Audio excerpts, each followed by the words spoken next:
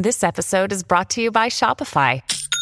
Forget the frustration of picking commerce platforms when you switch your business to Shopify, the global commerce platform that supercharges your selling wherever you sell. With Shopify, you'll harness the same intuitive features, trusted apps, and powerful analytics used by the world's leading brands. Sign up today for your $1 per month trial period at shopify.com/tech, all lowercase. That's shopify.com/tech.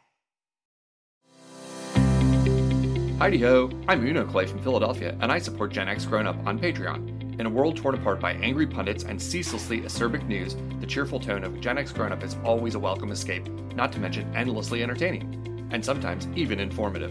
If you want to support the show too, click on genxgrownup.com/Patreon and toss them a couple bucks. It's the guaranteed way to gain the respect of your peers and immediate promotions at work. Not guaranteed in all 50 states. Some employers may see fit to demote you, and your peers will probably find you weird and distasteful. Results may vary. You are warned. No life, no fun. Don't you know that you're a grown-up? Gen X Grown Up is a YouTube channel, website, and audio podcast you're listening to right now. All made for and by people who love exploring media, games, tech, and toys of yesterday and today through the eyes of Gen Xers who refuse to grow up. Your dinner cannot just be french fries. Basically, life sucks as a grown-up. Welcome back, Gen X Grown Up podcast listener, to the backtrack edition of the Gen X Grown Up podcast. I am John. Joining me, as always, of course, is Mo. Hey, everybody. Wouldn't be a show without George. Hey, man. Hey, how's it going, guys? You know, 4 decades ago, Kevin Flynn had to fight for his very existence after being scanned into cyberspace by an evil computer program.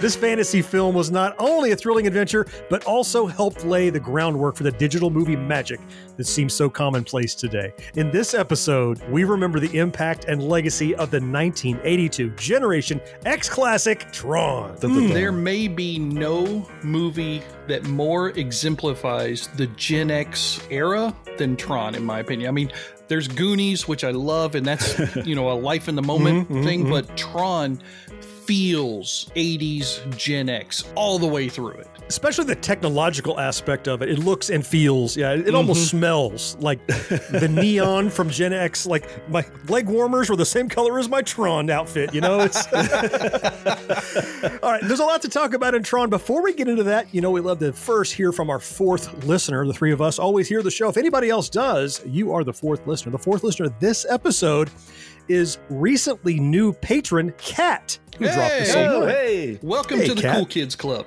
That's right. Oh, how sweet. She's going to love that. She's going to love that. The subject line of her message is OMG and head exploding emoji. Okay. Oh, wow. We got an emoji in the subject. Yeah. She doesn't start with George was right, does she? Oh, God, please. No. We're not doing that 2 shows in a row. Okay. No. Absolutely. My head would explode. I have limits. You'd be the emoji.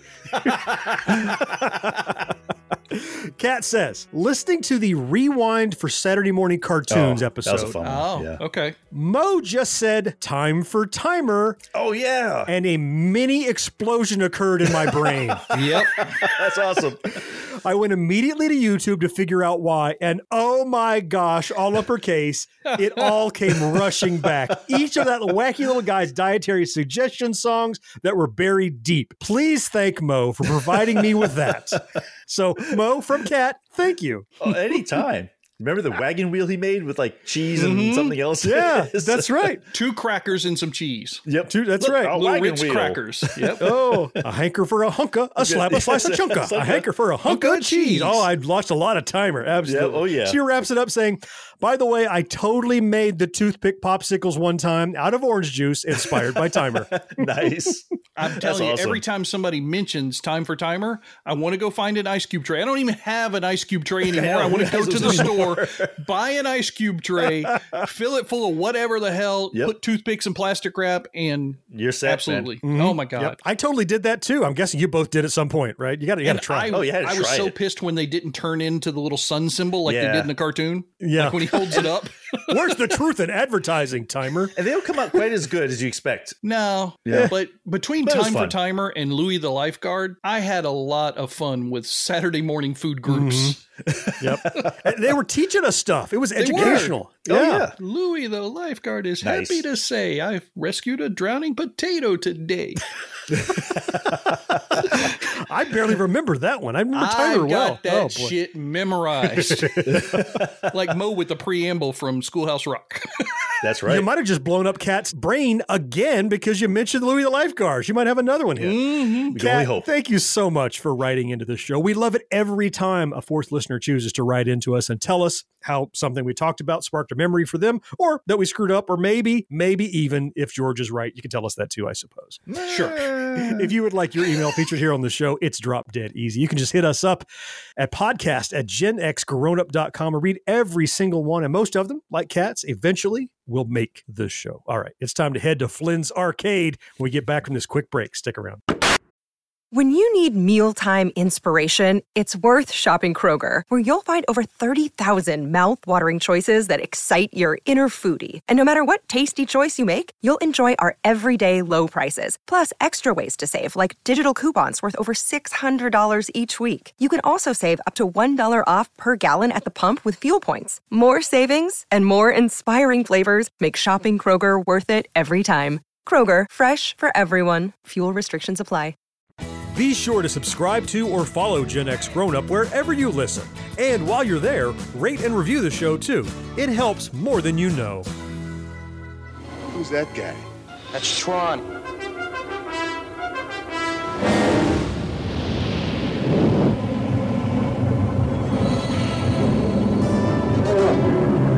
Trapped inside an electronic arena where love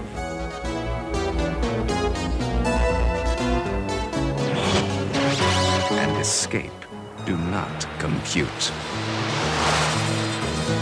The journey begins across an electronic sea on cycles made of light. Tron. Enter its world this summer.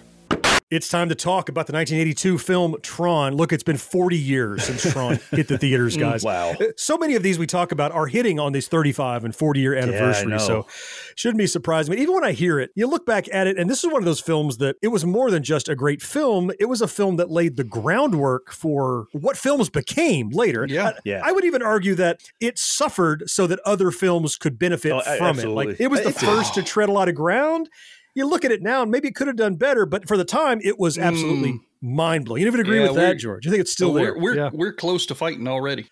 Okay, well, it might happen. Yeah. I'll go ahead and tell you, before Mo even reads the synopsis to us, I'll tell you, it's not my favorite Gen X era movie. I like it. It's not one of my favorites. Be your favorites. favorite. I mean, I'm okay with it not being your favorite, but it should be up there, Not right? being one of your favorites, Yeah, but I think it has problems. I think it has script problems. Oh. I think it has acting problems. It has. But Goonies, anyway. boy. I'm telling you. No. But on the off, I have seen it though. So on the off chance that our listener hasn't seen it, Mo, why don't you tell them the brief synopsis before we jump in to celebrating Tron? Okay. Hacker arcade owner Kevin Flynn is digitally broken down into a data stream by a villainous software pirate known as Master Control and reconstituted into the internal 3D graphical world of computers, of course. In the landscapes of cyberspace, Flynn joins forces with security program Tron to outmaneuver the Master Control program that holds them captive. So, little shout out, Flynn's there Arcade you on the go. video. Nice, Oh, there's a shirt? nice. Yes. Oh, I want that shirt. I want that shirt. They're easy to get. They're all over the place. I think I grabbed this one from Amazon. No, I take that back. One of my kids found this for me at one of those music stores, Suncoast or Hot Tropic or one of those things. Yep. Yeah. Oh, somebody's got, okay. That synopsis really helped me because I went back and rewatched the film as we often do before we look at these. And one of the things that I always didn't like about Tron is that I found the plot to be a little hard to follow and convoluted. Maybe the first 2 or 3 times that you watch it. What's hard to follow about it? It's pretty straightforward. A guy who got screwed by a corporate bigwig exec. Right. He gets thrown into a world because the corporate bigwig exec's private program gets worried about what he's trying to do to reestablish his name in the company. And he has to survive in order to get out to expose the corruption at a corporation. It's perfect for the There you go. 1980s. That was perfect, George. That was a perfect No, I think explanation. the plot itself makes sense. There are concepts that they just throw at you. You got to figure out. At least talk about programs and users, and they don't explain that. That's a whole new concept that you had to kind of dig into to figure out. Like, oh, I get it. Each user has a program. This program is the user to that. In the time frame, I understand why maybe at the first viewing you might have been a little bit bewildered. But this is a movie for me that was much like Star Wars was for Mo. I went and saw this thing like 15 times in the theater. Wow. And on multiple viewings, all of that stuff crystallizes very quickly. And if you've now had the opportunity to watch it multiple times through the different formats, streaming or DVD or VHS or whatever that you might have watched it on, I really can't see where it's a hard thing to follow. And even when it was on first viewing, it's what drew you into the story, in my opinion. Yeah. Okay. I mean, I agree. I didn't find the story hard to follow either, quite personally. I mean, guy gets screwed over by Big Corp, like you said, and he's trying to break into the computer, and then the computer's artificially intelligent, of course, and defending itself, it sucks him in so it can kill him. I mean, what's just that, I'm picking up on a 2-against-1 scenario for this entire podcast, but that's okay. That's okay. It's more of a right versus wrong. That's the way I see it. Oh, goodness. Mo, don't call yourself wrong this early. Wait and hear all the evidence.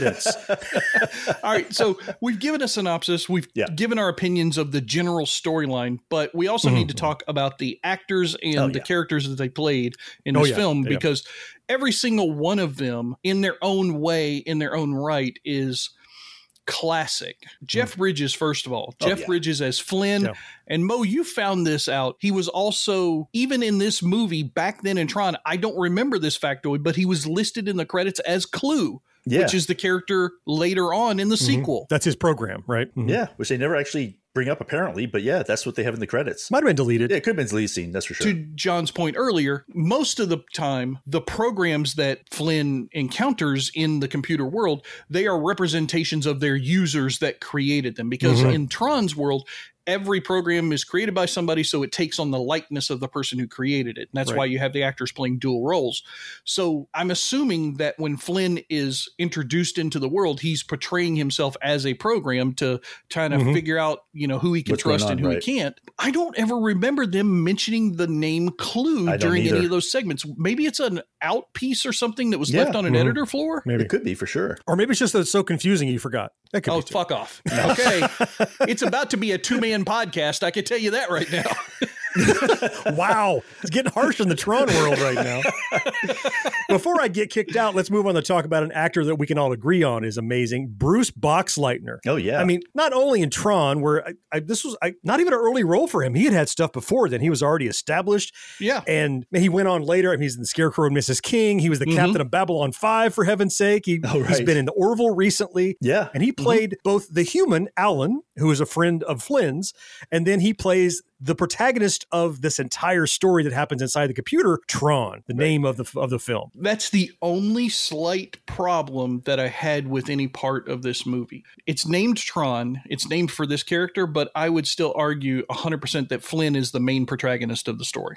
Yeah, but a movie called Flynn wouldn't sell. No, I think you're right. It wouldn't have the same joie de vivre that Tron did. Exactly. Nor would a movie called Clue, if you called it that, CLU, right? There was a movie called Clue. Yeah, with an E on the end, yes, but that would be confusing. Let's not do that. No, but you're right. Bruce Boxleitner, I thought he was really solid in his role. He didn't have a ton of time on screen because, like I said, this is mostly a Flynn story. It's kind of a Flynn movie, yeah. Yeah, but he was very impactful when he was on the screen. Yeah. And I think I can see why you would highlight him as the hero of the film, really the central focus, because Flynn relies upon Tron to get what he needs to get done. And ultimately, Flynn is cheating in this world. He's a user. Right. Tron is the one that actually overcomes his own programming to be able to accomplish what he needs. So in many ways, he's more heroic. But I also love how Tron doesn't trust Flynn throughout the first third of the film. Right. Like Tron is like, nah, this guy's after my female program counterpart over here. To hell with this guy. Yeah, men will be men. They're all dogs. Yep. We also have to bring up like the big bad guy in this, David Warner, who played Dillinger. Which bad guy? All the bad guys. All the bad That's true, guys. he was all three, the bad guys. He was the MCP. He played Sark. I mean, he played all the bad guys. Was the one guy. Dillinger, the CEO of the company. Mm-hmm. I mean, the guy who really stole the work from Flynn in the first place to get himself promoted to CEO. Yep. Oh, yeah. In fact, he just died this year, actually. Did Warner die this did year? David Warner? Yeah. Oh, Yeah, he God died in damn July of this year. 2022. Jesus, leave us alone. It's not been you keep great. killing people left and right. I'm tired of this it's year. too many. But he's also had a great career before and after that. I mean, he's done voice work, TV shows. I mean, go to IMDb, his credit list just goes on and on. Oh, it's crazy.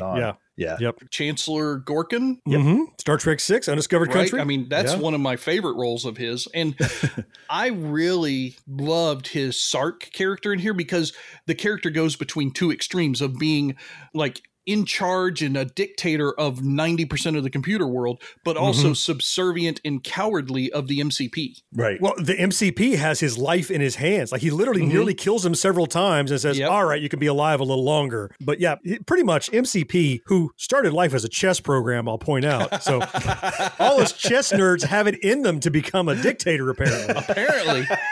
As we've been hearing lately, too. Yeah, right. You've also got Cindy Morgan. She plays the prototypical love interest in the film. She plays Laura / Yori, and both names are kind of hard to figure out which one's the person, which one's the computer when you think about it. But she was a solid, serviceable character. I liked that she got involved. I wish in today's modern viewpoint, they had made her a stronger female lead. I think that would have served the story well. You know, this is the 1980s when, unfortunately, a lot of women and female characters were not getting their just due in big time pictures. And they spent a lot of money on this. Disney, you know, they had to make sure that they followed the norm to make sure that this had the widest audience possible, considering all the risks they took on all the other parts of the movie. Oh, yeah, for sure. There's also Barnard Hughes. He played Dr. Gibbs in Dumont. And for those you don't know, you will totally recognize him as Grandpa from The Lost Boys. I was just thinking that. I'm like, that's Lost Boys Grandpa. Exactly. Lost Boys Grandpa. And once you know that, you can picture his face in 1,000 other shows because he's been all over the place. That actor is almost a caricature of a character actor. There's something about him, and his voice is just a little bit squeaky, kind of, you know, and he's with like a little bit of cigarette smoke thrown in it. Yes, right, and exactly. like the scruffy mustache, the salt and pepper scruffy mustache and beard, kind of, like you can tell, like he really doesn't want to shave. To hell with all these young people and their fancy razors. And of course, I bought him as Dr. Gibbs, but as Dumont, he's sitting on this lazy Susan stuck in this thing, and he kind of and he's like in the Sphinx thing with his head popping out of it. Right. It just felt like something out of a Sid and Marty Krofft super show. It didn't feel like a major motion picture. It's like, oh, it's the trash heap from Fraggle Rock. Just hands in the face, right? Yeah. Oh, man. You know, you've also got a couple of subservient characters that run around with Flynn through part of it. You've got Dan Shore as Ram. And then you got another Babylon 5 guy, Peter Jurassic as Crom. Oh, he was Londo in B5. Yeah. Right? Wow. Right. Yep. But you look at him in this, and if you hadn't seen B5 yet, you can't see who he is. No. When you see B5 and then you watch this close to it, you're like, holy hell, he's the same guy. I love Peter Jurassic. He's always been a great character. I loved that those two characters were kind of Flynn's support mechanism in this world. I mean, Ram, unfortunately, you know, he dies. Right. And it's Spoiler alert, the sad 40 years moment. 40 years spoiler alert. For the person who hasn't seen it. Right. But really fun little characters there that had, 10, 15 minutes worth of screen time and really advanced the storyline. Yeah. And these are a couple of characters who you never see their users. You only see the programs. And they're the window into the world, right? So in the others, like, you get to meet Alan, and then later you see Tron. And of course, Flynn is Flynn, but he comes in. But these guys live in that world. So they don't have an ulterior motive. Even Tron, he's basically a virus program. He's trying to fix the problem that's in the computer, you know? Right. So, but these guys are just rank and file dudes that got sucked up into the MCP's totalitarian dictatorship. So you get to see the world through their eyes. And really, that's how Flynn and Tron get to understand what's going on with Sark and the MCP and everything. So they serve a really important purpose, even though a little bit tragic. Yeah, and even though Lori Yora is what most people consider the bonding force between Tron and Flynn, truthfully, these two guys and the situations that happen to them, because Crom, he dies in the rings, right? Right. Yep. Yeah. And Ram dies in the chase with the monitor tank thing flying around. Right. Mm-hmm. Yep. And those significant moments bind Flynn to the world emotionally and Tron to Flynn when Ram dies. So those things really develop the emotional states of Flynn and Tron, because Tron is very emotionless at the beginning of the film, and Flynn is bewildered. He doesn't really understand why he should care about these programs at all, because he's a programmer. He's like the ultimate programmer. He's the guy who built all this stuff. So it's nice to see both characters develop feelings and emotions that draw them into the consequences of what's going on. A lot of key talent that was already, in many ways, already established and went on to have a great career beyond that. When we get back from this next break, though, there's another talented guy that took the reins when we come back and talk about the history and origin of Tron. Stick around. Another day is here, and you're ready for it. What to wear? Check. Breakfast, lunch, and dinner? Check. Planning for what's next and how to save for it? That's where Bank of America can help.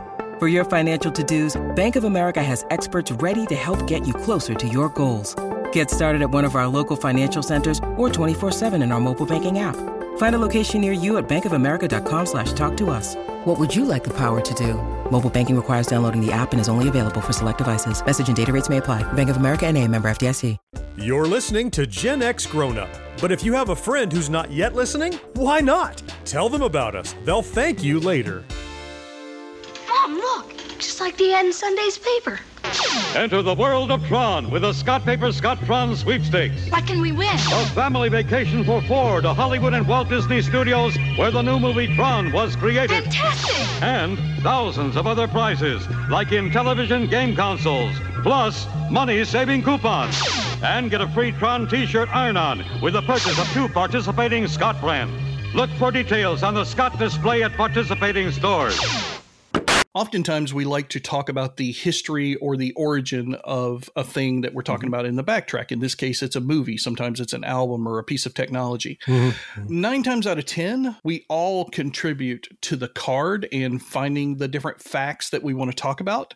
However, in this particular case, because I was super busy with work this week and John was super busy with everything else Gen X Grown Up, Mo actually filled out 90% of this card and the factoids to it. And I just want to take a moment to kind of apologize for calling bullshit on you last week so much. And thank you for doing the work in this one, because while I love Tron and I have my Flynn shirt on and I'm a big fan of it, you can't always remember all the facts of how this kind of a thing came to be, because it didn't really necessarily start in 1982 when we got to see the film. A lot of this started years before. And Mo, I think one of the most interesting parts is talking about the director, Steven Lisberger. I only recognize his name from this one From Tron. I mean, quite honestly, if you look at his credits, IMDb, it's all like Tron stuff, the games, the Upright, the movies, and he's written some other stuff, but really, this is pretty much it. I mean, this is all he's done. He's the Tron guy. The funny thing is that you look back, he wrote the original Tron, and he said he got the inspiration in 1976 when he saw Pong. And yep, he got into video games, and he said I guess he saw a movie in there somehow with all this technology and where it was going. And so that's when he actually started working on the idea. It was like that long ago. You know, I always thought when I watched Tron that when they used their discs to bounce things back and forth at each other, it felt Pongish to me. Yeah. Oh, good point. I never thought about that. You're right. I guess maybe that's where he got the inspiration as he crafted his story over those years between 76 and 82. I mean, even the rings, you know, you're talking about it like Pong only had squares because it couldn't have rings, but you always felt like it was a round square. Right. Yeah. In the future, we have circles. Right. Well, and later when he's trying to take down the MCP, it's a little breakouty where he's trying to knock down the shields that are in front of the MCP cone, you know? So yeah, I could see all that. He wouldn't be the first guy that tried to imagine what it would be like to be inside of an arcade machine. I can tell you. So let's not talk about that other movie. We're all thinking, I don't want to say it. Anyway, but yeah, and originally he thought it was going to be like an animated film because basically the thinking was that technology-wise, we weren't there to do it. Right. You couldn't have pulled off the stuff in live real world that you needed to. And turns out they could. Just took him a few years to get there. It took him a long time. A whole bunch of studios rejected it, of course, because they're like, computer thing. And finally, Disney decided to back it. And they backed it because he did like a little short film to kind of show like what it could be. Showed it to Disney. They thought it had potential. They decided to back it. And they kind of greenlit it and put some money behind it. Now I really want to go find that short film. Yeah, no, really. I want to see what inspired Disney. I know. To make Disney say, yeah, we'll give you $17 million.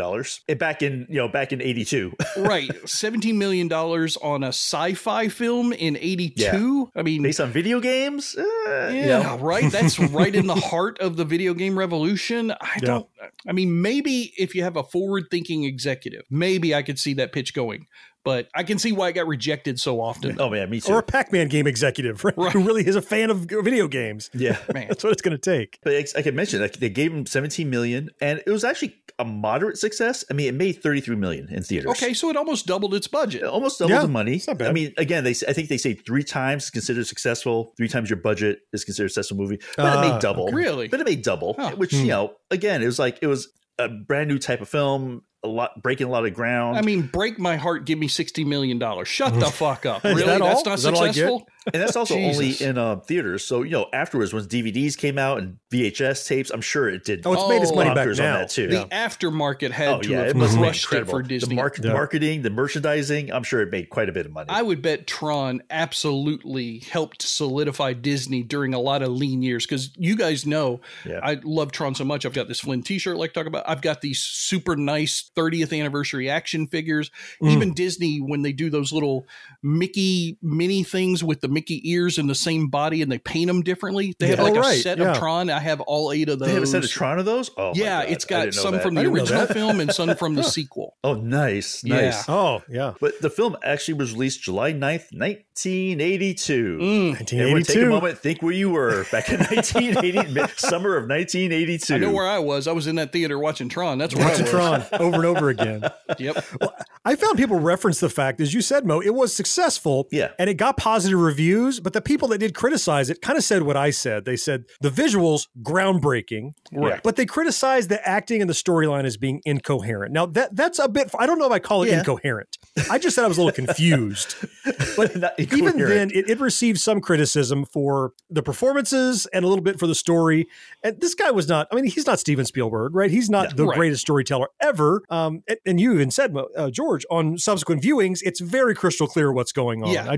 I remember being initially confused because I'm like, well, isn't that the same guy? He looks like the same guy. And then you have to figure out, well, he is the same guy, the actor, but he's the program, he's the user or whatever. But I wasn't alone apparently in being confused by that. I'm not saying I'm right. I'm just saying I wasn't alone in feeling that way. No, honestly, I'm not going to say that you or the critics are 100% wrong. No. I disagree if anybody says it's not a good film, but saying that certain aspects of the film could have been better, like the acting, because truthfully, I like Bruce Boxleitner a lot. He's a little flat in several scenes in this movie. Kind of dry. Yeah. And I could see that if the user, Bruce Boxleitner, Alan 1 character, was flat, but then Tron needed to be more animated or vice versa. One or the other. Because when you have a human being playing 2 different characters, you need to distinguish those characters apart a little bit more. Like what Tatiana Ali did so well in Orphan Black. She's the same actress, like in 40 different characters, but every character feels different. They were not as successful in Tron trying to do that. Maybe it's because it's one of the early films of that kind of a thing.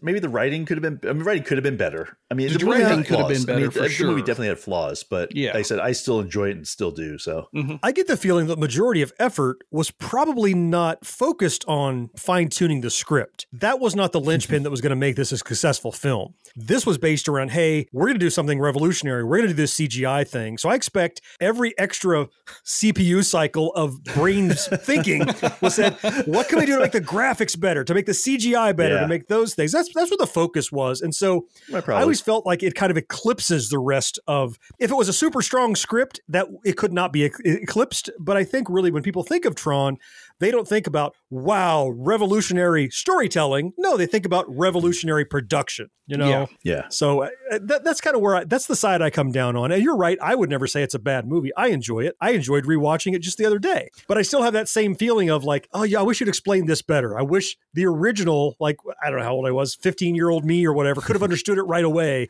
to start with, but I couldn't because of that kind of how it's sold. Well, I think that's a perfect segue, though. You're talking about what it was most well known for, and even to this day, are the technical achievements. And we really need to spend an entire segment of this podcast talking about it. So we should do that right after we come back from the break. That's a great idea. Perfect.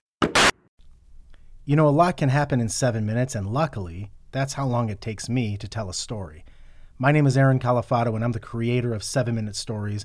I'm proud to partner with Evergreen Podcasts, and I'd like to invite you to join me on this journey.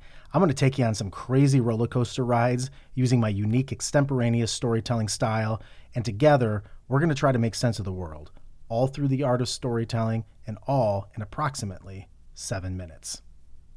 Each episode of Gen X Grown Up has show notes loaded with links where you can learn more about our topics. And there's even more to see and hear over at genxgrownup.com. Not every great movie or great arcade game makes a great home video game. That's why when Mattel Electronics turned Tron into Tron Home Video Games, we made sure the excitement of Tron gameplay found its way into your home. You'll know it the moment you square off against a recognizer, if you last that long. 4 great Tron games, 2 for Intellivision, 2 for Atari 2600. From Mattel Electronics, games as good as we say they are, maybe better. As George said right before the break, we were kind of tap dancing around the CGI heavy nature of Tron. And so because that's really what this film is most known for, we're going to spend some time here talking about just how I don't think you could overstate how revolutionary Tron was to the entire industry of filmmaking and special effects. Yeah, absolutely. I mean, it was to the point where actually some of the Disney animators wouldn't work on it because they felt it was going to taking their jobs away. Really? Because they were worried about computers taking their jobs. About computers coming in and doing the work. You and know, they said it's not that was artistic. a little bit prophetic because there were a hell of a lot more animators back then than there are now due to the computers. Yeah. Yep. But the funny thing was that they still needed a lot of the old-fashioned animators because a lot of the non-CGI stuff was hand-painted, like onto film. Yeah. I mean, they used to do all of it that way, right? Back in the day. That's crazy. And you can see so many different methods of getting stuff done. Yeah. I see luma key and chroma key stuff of actors shot on film. I see what are clearly hand-drawn animation. I think of I don't know what the spiders are called, but the little robotic spiders that they clone. Like that's clearly like Disney animation. Like that's not even computer generated. And then you see stuff that's clearly computer generated, like the light cycles and the recognizers and stuff that are, and the landscapes, all that kind of stuff. I even like the fact that I don't know if that's how they did it, but I always thought of like their suits that have the patterns on them, like digital patterns. Cool. Like it looks like it have reflective tape. Like I'm holding a sign on the highway, road closed ahead. That reflective tape is all over their outfits, so the camera just gets blasted with light from those little spots, and it really makes it pop. I mean, it kind of was that. If you've watched any of the documentaries that have been done on the film, it's like they pull out. There's one that's on Disney Plus right now where they go back and somebody pulls out one of the old costumes from the Disney archives and they're looking at it. See that. Yeah. And they're being super hands-on careful with it because it's literally brittle and breaking apart. Oh, man. But it's amazing when they look at that stuff and they're like, yeah, you can see where the tape is peeled up here and stuff. So it is reflective tape. That's what it looked like. Yeah, I mean, not maybe the kind of reflective tape you might have on a construction worker thing, but it's that same kind of idea. And it's amazing to think we live in a world now where gigabyte, petabyte, terabyte, those are the terms we go by for storage now. The effects for this movie took up a whole 2 megabytes of memory and 330 megabytes of storage. I don't think I have an episode of Ren and Stimpy that's under 330 megabytes. And this was a film full of digital effects. Holy Moses. I mean, we were talking last week, John, you got a little mini PC on the back of your monitor, 16 gig of 16 RAM. Gig. That's right. This thing took 2 meg of RAM.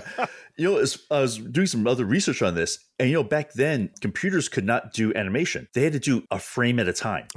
Yeah. They couldn't do real-time animation. Right. And so they said each frame, some of the frames took little hours for the computer to generate. So I mean, how many frames are in this? I mean, was it 20 frames in the film? Was it 20 frames a second in film? 24 frames per second. 24 frames for motion pictures. Yeah. I can't imagine. I mean, that must, oh my God, imagine being the person running that computer. That just drive me crazy. You set that render up and go home and come back and you have 4 seconds. Or you look back and it's not good. Shit. You know, you got to do it again. Oh, no, do it again. Yeah. And the other thing was that, you know, we talk about all the CGI. In the whole movie, there's only about 15 minutes of CGI. There's right. Yeah. That's the thing that throws most people off because today CGI is so commonplace. Oh, yeah. I've had people try to convince me, yeah, more than half that movie is CGI. Nope. Definitely not. Yep. It's so much animation like you guys were talking about earlier, practical effects like the tape on the suits. Yeah. And you think about some of the stuff that they did with those practical effects. The suits, John, everybody always talks about those. I loved when they have scenes where the suits change based on the physical condition of the wearer of the suit. Oh, right. Sark is screaming and it pulses red. Or like when Rom is dying and the suit is fading. Yeah. Well, the tape, they didn't change the tape as it pulses. That's something they had to do mechanically with the film. Oh, just beautiful, beautiful work that they did on that movie. And here's the thing that's most sad about this movie. It was not put up for special effects for the Academy Awards. Bullshit. They felt they felt computers was cheating. Fuck the Academy. Now, see, I was saying earlier, right? This thing, Tron suffered the early growing pains of computer animation. It overshadowed the story, but it took its lumps, right? Yeah. That's not the case anymore. You're like, could you imagine make a movie. not getting nominated for an effects Oscar because you have computer effects? Everything's computer effects now. Nobody would get an Oscar. It's just done, right? It's just like every movie. Who was that made that decision at that Academy meeting? It was Disney animators, probably. Right, trying to save their job. I really love the scenes where it's clear they had, all right, we're going to stack 3 boxes and a ramp. You guys run around on it. We're going to make it look like computers later. Right. we'll draw some lines and some glowy stuff. And clearly they're stepping on just set pieces, boxes, probably some crate, but they make it convincing and realistic. And especially there's a scene right around the middle-ish where they find like a lake of power. That's water. And they're all running around this kind of almost like a little like parkour. They're running around this area and then they find the water and they drink it out of their Frisbees, you know. But that's one that I really appreciated because I think production wise, I'm like, man, so they had to line that up and make sure they rotoscoped it right. Then later come back and not paint over the people. And that's kind of stuff that it doesn't look perfect, but man, it looks great for the day. And everybody else just springboarded off of theirs. Yeah. In my mind today, when I see those scenes, it makes me laugh because I'm sure that that's exactly what people do now when they have their green screen motion capture parts of a modern movie. Yeah. It's just like a square block or a flat ramp or something for them to run on. And then these animators make these digital amazing environments on top of it. But that's just what Tron had. It's like, nope, everything's square and blocky. This is bitmap. This is what we're going with. And they did so much with it. The finished product in Tron looks like the raw footage today. Exactly. The pre-production footage. You know, I talked about the fact that they use the discs, right? Which are basically look like Frisbees. They're Frisbees with a reflective tape on them, kind of, right? And it was interesting so they're called laser discs. And the director wanted to use those because he didn't want to use just like, you know, phasers or blasters or whatever we'd seen in sci-fi before, because he didn't want kids emulating that kind of play, like with guns, running around shooting people. And so he figured the worst case, maybe a kid would get hit in the head with a Frisbee. Maybe that'd be all right. Maybe not so bad. And probably happened a lot. It did in my neighborhood. I clocked the shit out of some of my neighborhood friends. I can see George beating people with Frisbees. I can see that too, because he threw rocks at people too. So. You know what's an interesting note between Tron and the sequel? The discs changed. And I don't mean in the way that you might think like they got more modern and cooler looking and CGI or anything. The discs in Tron were Frisbees. John, that scene you're talking about where they went to the water and they scooped it up in their discs. One side of the Frisbee is convex and the other side is concave so they can hold the water. Look at the discs in the new movie. They're rounded out. There's no hollow part. They're like flying saucers anymore, aren't they? They're like a little flying saucer. It's domed on both sides. They're like solid discs. Like they're not exactly. Got it. Interesting. They also did a lot of like nods, like you said, to like other video games. Like you said, it seems like some of the things seem like Breakout and all this, but there actually is a Pac-Man cameo in it. Okay. Oh yeah, he's on Sark's screen. I remember that. Sark's screen. And you know, you hear the Pac-Man sound in the background. Yeah. That's what I actually saw for myself when I saw the film. I remember, I'm like, we freaking Pac-Man, because they stay on that shot for a while. It's not just like a blink and you miss it kind of thing. Yeah. Little waka waka in the background too. So one of the fact that I found that was really funny was that it was originally supposed to be released at Christmas, because I guess they had a whole Christmas thing with merchandising and stuff planned for it. Oh, yeah, it makes sense. But they decided to move it to the summer. And here's the reason. Don Bluth used to work for them. He's an animator. Oh, yeah. Dragon Slayer. I know Don Bluth. You know Don Yes, Dragon Slayer guy. Yeah, exactly. Oh, yeah, there you go. Dragon Slayer guy. So his first big movie was coming out, The Secret of Nim, in July of that year. And he said some bad comments about Tron before it was released. And so they got pissed off. So they released it the same time The Secret of Nim went out. Oh, they were trying to purposely compete to tank his movie. Directly. Wow. Hit him in the wallet. Yep. Ouch. And apparently, I think it worked. It did better than Secret of Nim did the first weekend. So I guess it did something to. That's how spiteful they are, huh? I mean, Secret of Nim is a fun film, but it's not Tron. No. It's kind of depressing, actually. Yeah. We'll talk about that one later, but it's kind of depressing. Something we haven't really touched on is the soundtrack for Tron. Yeah. Which I find to be like too much synth. It's kind of unimpressive. Like I'm not paying attention to the music until I hear that da da da da da da da from the video game. Yeah. It just all sounds like tootly tootly tootly on a synthesizer to me. The Tron theme is iconic. The rest of it is forgettable. It is. But it did kind of fit the movie, I thought. I mean, I think the synthesizer sound fit the movie. It fit the world and the environment that they were trying to portray. But it was uninspired. Yeah. But I think why it's forgettable is because what's not forgettable? The effects, the visual effects. Yeah. That is got such an emphasis on it that I think it was very difficult for whoever scored that movie to come up with things that could really punch through the visuals. The Tron, that part could, and the rest of it was just like, you know, the mood music that somebody might play during a Law and Order episode. It's just mood music. That's what, to that point, I didn't even notice there was a soundtrack until I heard the Tron theme. Like, oh yeah, music. I forgot that was back there because it was just all kind of tinkly, tinkly, tinkly. I'm sure there was more. I know I read there was like the London Philharmonic Orchestra played on it and whatever, but there's nothing in it that grabs There's part me. of that 17 million. Yeah, exactly. There's where I'm at. Yep. I mean, obviously, we can't remember much of it, so it must not have been very good. And on the soundscape, I thought it was really cool that, like, and I'm watching it now, whenever there's not music and there's sound, like footsteps or whatever, it's not just like I'm sure it was hollow. They were in a big warehouse, right? They were clip, clop, but they do something to those sounds of footfalls and people fighting. Yes. That it sounds like it's inside of a machine. It's like a filter run on it. They made them feel and sound electric. Yes. That was what I felt like when I heard them. Good point. I agree.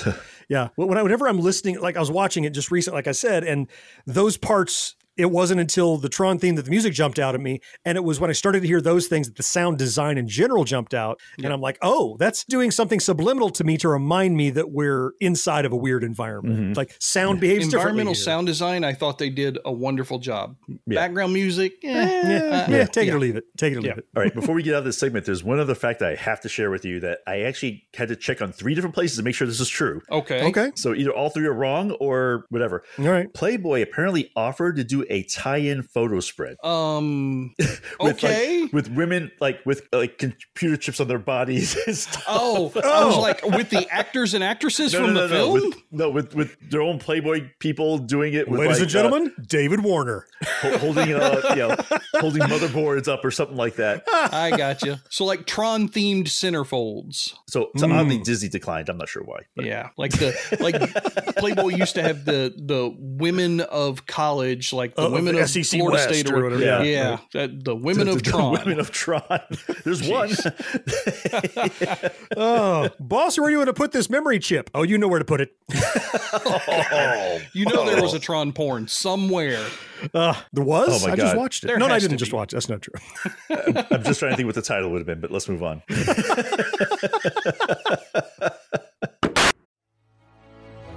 In a world infatuated with comic fandom comes a show to help us remember the talents that have inspired us. Whoa, Cut. Oh, come on. It wasn't that bad. It's a bit dramatic. Let's just tell them about the show, guys. We are the Canned Air Podcast. Join us weekly for a comedic trip through pop culture. We also welcome some cool comic creators, as well as some of the voice and screen actors that helped shape your childhood. Find us on CannedAirPodcast.com and on the Evergreen Podcast Network. If you're a die-hard Gen X grown-up, you can pledge your support by clicking join on YouTube or by becoming a patron at genxgrownup.com/Patreon. There was Space Invaders, there was asteroids, and then there was Tron. The Sunday family film. Groundbreaking in its day. The science fiction cult classic. Tron, Tonight at 7 on Sky Premiere. It's fair to say that there is a tremendous legacy built off of the back and sweat and hard work of the people who made this film and the film itself. Mm-hmm. There's no question that Tron has inspired a whole generation of computer graphics people, animators, special effects, maybe not storytelling, although, it obviously had a sequel, and it even had a sequel-ish cartoon series, which was kind of fun. Yeah. We could talk about those. I'm just thinking, damn near 2 generations it's inspired at this point. Yeah, just absolutely. About. Oh my goodness. Yeah. I mean, it's just incredible how much influence this thing had. I mean, Tron inspired John Lasseter, who was, just a young artist at Disney at the time. It let him do a 30-second test with CGI backgrounds that they really loved. Oh, yeah. And he went on to, he owned Pixar for years and years, right? Yeah. Lasseter. He did okay for himself, didn't he? He didn't do bad. He didn't do bad. Yeah, the thing that got me, I think Tron, it showed people that it was possible, yes. right? That you could do computers like this. Well, it showed everybody except for the Academy members, apparently. Apparently. Fuck those guys. I'm still pissed about that. They acknowledged it was possible. It was just cheating. That's all. Yeah. Like, I just assumed it had won the award for that year until you mentioned it. Jesus. Yeah. Isn't that crazy? Well, a lot of the beginning of the movie takes place in an arcade. And so, the things I remember the most about Tron are especially the first video game, the Tron arcade game. Oh, yeah. That came out. Yeah. So it looks like Tron. It looks like the inside of the Tron. Like the machine is black and it has little pinstripes of that fluorescent neon blue and yellow and red all over Even it. the control stick had the trigger blue joystick. Yeah. That big yoke with a trigger and a spinner. And Midway put that out in 82, the year the film came out. And it was wildly successful. Yeah. And I can tell you, because I still play it today, I know it's wildly successful. It was funny that there was a part with the spiders that wasn't in the original movie. So I remember seeing that in the arcade game thinking, where was this in the movie? The spiders were in, but not the scene where they're swarming around the MCP. Right. Because apparently that got cut for some reason. But yeah, so I was like, I remember playing the game like, where the hell are these spiders coming from? I don't remember this in the movie. Yeah. They did a sequel in 83. They did Discs of Tron, which was... I love that game. Was the disc throwing game. Now, that one wasn't as successful, but I liked it too, George. Did you ever see the one that you got into? It wasn't a sit-down. No. It was a stand-up. No, I haven't seen that one. So imagine like the Star Wars sit-down cabinet, but it's like 6 foot tall. So you step inside of it, and then the controls are in front of you, but you're standing at it. But there's a wall behind you with like smoked glass. People can watch you playing inside. But you're kind of this dark world playing where everything is black except for the game, which was cool.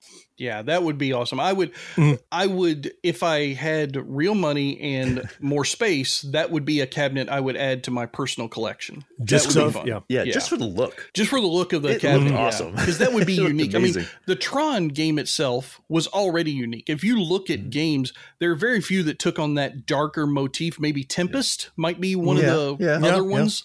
But really, Tron was kind of unique. And I don't know a control field that had that unique design that it did. A yoke with a trigger and a spinner. And a spinner, yeah. It's one of the main reasons why people lose their shit building a MAME cabinet, because they're like, how am I going to play Tron? Right. I've got to have what it takes to play Tron and nothing else. Yeah, I know. That's the problem. And also, we can't forget, though, like they did make a sequel. Oh, no. I'm not going to forget Legacy. I really liked the sequel. Tron Legacy was awesome. I did too. I liked it also. And I liked how it was a true sequel. Yes. Same actors. They got everyone came back for it. And I thought, and they improved not the graphics, a reboot, obviously. Is your point, right? Not a reboot. Right. It was a sequel. Yeah, thank you. Not a reimagining, a good, fair sequel. And it was one of the first films where they did the whole let's de-age the actor thing to film some scenes that would have happened before, when they did with Jeff Bridges and he's, going off to leave his kid for the last time, as it turns out. I really enjoyed how they still, even with the sequel, found ways to push the technological envelope as almost an homage to what the first film did. Yeah. And isn't that incredibly appropriate that the sequel to Tron would do that to push the edge of what's possible, just like the original Tron did? If that scene isn't successful, I dare to say you don't get the Leia scenes in the later Star Wars films after her death. Oh, yeah. Oh, yeah. I'm sure. Yeah. Oh, yeah. And now it's commonplace. Someone else would have had to tread that ground had Tron not done it.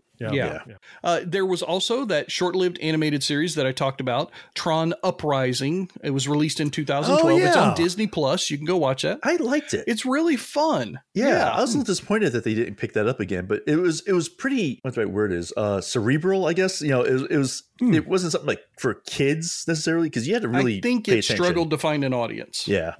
I never watched that one. Where does it fall in the story? Is it a reboot or just something else in the same world or a different computer? No. Where does it take place? It's more in the Tron Legacy world. Yeah. Okay, gotcha. Yeah. Because a couple of years after that, so that makes sense. Yeah.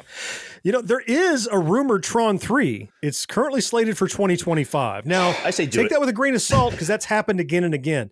Tron 3 was supposed to happen like back in 2015 or something, but that was right around the time that Disney got an influx of other properties, right? They got their Star Warses and they got their Marvels and they had spent a crap ton of money to get those properties too. Yeah. Well, the thing was, now they just bought these big franchises. Tron was a franchise that was theirs they could do stuff with, and now they're like, well, who needs Tron? We got Star Wars now. But in later years, Tron is I would venture to say it's one of those where its prestige has increased over the years as people look back on it fondly. So now they're looking at maybe a Tron 3 a couple years out, which tells me it's not even begun production at this point. So that date might keep slipping, but I'd be curious to see what they can do with it because not all the people are still with us. You can only de-age so much. You got to get somebody that's not with us anymore. That's tough, but I'd love to see what they do with it if they do. Yeah. I mean, I think that they are running against the clock, not just because of the people who are with us or not with us anymore, but also the fandom who would watch it link. Right. Because,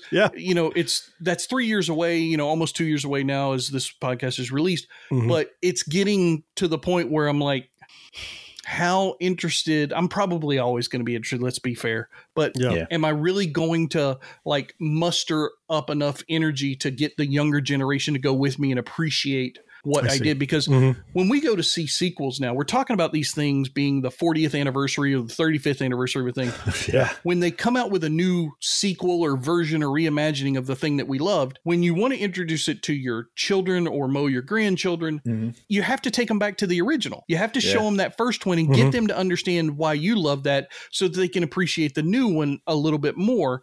I'm wondering how many people are going to be able to do that because that film, unfortunately, gets more and more dated every day of technological advancement. Right. I think most people could make a fair simulation of Tron using their iPhone today. Oh, I know. That's kind of frightening, but yeah, absolutely. They it could. wouldn't be all that tough, but yeah. Well, and just the people who would be around to champion it are starting to fade out. We hit the 50th and 60th anniversary of some of the things we love. It's going to be a slimmer audience who's going to care that it's been 50 years, 60 years, so you got to strike while that iron is hot. Before we get out of this show, we've all talked about how much we appreciate and admire, in some cases love, in my case, admire, right? Tron itself. But real quick, I'd like to do a round table. Just quickly ask you, is there a favorite part or scene of Tron that when that part hits the screen, you're like, all right, here's that part. Like it's the thing you most like? Why don't we start with you, Mo? Is there a spot in the film that just does it for you? I mean, there's a lot of spots, but I remember as a kid, the spot that things happened, I was like, was not the motorcycle, the light cycles themselves, but when they kind of grab that bar and lean forward and the light cycle. And they squat into it and it happens around them. I saw that and I was like, holy shit, that's amazing. I thought that was the coolest thing ever. I want a light cycle for Christmas. I know, exactly. Right now. I just want to hold a bar out and have a light cycle. Take the pony back. Give me a light cycle. Yep. Yeah, for me, I want to say it had to be when Flynn commandeers the Recognizer. Oh. So for two reasons. One, that's the reason I watched the film. I told you it wouldn't be the first time somebody dreamed of being inside an arcade game. I can't tell you how many times I wished I was jumping barrels in Donkey Kong. That was me doing that. Right. And so here's Flynn. Literally, we saw him in the arcade playing the game with a Recognizer in it. And here he is flying a real Recognizer inside of the thing. And I just saw the little chase scene where the Recognizer is in pieces and it hits walls, it comes apart and goes back together. He's having to do his magician hands outstretched to pull it together. Yeah. I think that's just an amazing scene because it's the fantasy that I watched Tron for. It's like, ooh, I'm in the computer. When I get to that part, I'm like, oh, here we go. This is the good part. What about you, George? Favorite spot? Yeah, I mean, oddly related. Well, I mean, all parts of this are going to be related because it's the same movie. But My favorite part was really, as an 11-year-old person who loved video games, the scene where Bruce Boxleitner and his compatriot go to see Flynn in his arcade, because Flynn's that's arcade. the life he had to live because he got kicked out of the company, but his true love was video games. And them walking through that arcade, and then he had the little balcony apartment that he had to live in because he didn't have any money because the company guy had screwed him. For me, seeing the games in that scene that I love to play, it was like each one of them had their own cameo, like a famous movie star might in a film. Oh, okay. And I really, really loved that, because when I could hear the sounds of the arcade, it's, John, you've talked about it in other situations in Gen X Grown Up, YouTube, podcast, whatnot. When you hear the soundscape of an arcade, if you grew up in that environment, you don't hear a blathering of noise. You know exactly every video game sound that you're hearing, and you can tell somebody probably 90% of the games that are involved in that soundscape. And that's what I could do with this movie. And I remember my mother took me to see the film. Dad would have nothing to do with Tron. But when we were in the theater, being an 11-year-old kid who doesn't understand quite the movie rules, I immediately, Mom, that's Donkey Kong. Mom, that's Pac-Man. Mom. She don't care. But to me, it was my friends had a cameo in the movie. And then him having that apartment. That'd be a dream I apartment. wanted to live so bad. Yeah. Oh my God. No, it's funny you brought that scene up, because I mean, when I rewatched it, to prepare for this, that scene probably took me back more than any other scene. I mean, I was like, the arcade, like you said, the sound, I imagine those floors are sticky. Oh yeah, they are. I mean, just as you said, George, just like I could pick out the individual games in it. It was. I just love watching that again. I always imagine when we talk about like the sound of an arcade, that crazy, just loud noise. I imagine people talk about like how a dog can pick out a scent at 1 part per billion. Right. Like my ears could pick out, like I can nab Pingo across the arcade. I'm like, oh, I heard Pingo. I know it. You could pick it out because you've just spent so much time with it. It's my super smelly dog scent feature, but I have it for arcade games. Tron. Still today, but go back and watch it now. I mean, I said early on it wasn't my favorite film. By no means does that mean it's not an amazing film to watch, and part of our Gen X history, part of the thing that we love here at Gen X Grown Up, and well worth a rewatch if you haven't in a while. I know George didn't have to rewatch it for this because he probably rewatched it last week and the week before last. I've watched it twice this year so far. Yeah. Yeah. It'd been a few years for me, so I caught up with it, but I definitely have a renewed respect for it, if nothing else. Still have those flashbacks to when it was a little confusing, but I get it. I definitely get it. Before we get out of this show, I do want to take a second to thank even more amazing people who chose to support us and pledge financially over at Patreon. You know that we spend a lot of time lately doubling down on Gen X Grown Up, trying to create even more content for you and do it better. And a couple of new folks. John S. became a brand new patron. Thank you, John. Nice. Cool. Jamie O. also jumped in, threw his hat in the ring. Thank you. And I got to call out Aaron C., Captain Kiwi, over in the Discord server. Longtime supporter of Gen X Grown Up. And premier member of Turnbuckles and Territories. Yes, he was. Yes, he was. No, still is. What do you mean was? Quit killing my show. Nope. Hasn't even started yet. It's not 40 years old. What are you doing? Yes, he is. He absolutely is. Along with Barry, the guys. He just, for no good reason, just said, you know what? You guys are doing great. He increased his pledge to us just out of the blue. Didn't have to. Oh, wow. He got nothing more for it other than continued and increased support for Gen X Grown Up.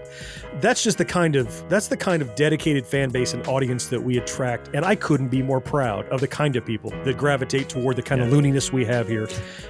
So yeah, fantastic. If you would like to join these folks, please head over to genxgrownup.com/Patreon. It's really easy to do. $1 a month, $3 a month, cost you less than renting Tron, honestly, and you'd be helping us out. So I don't know about that, but okay. I don't know. It depends where you rent it, I suppose. Yes.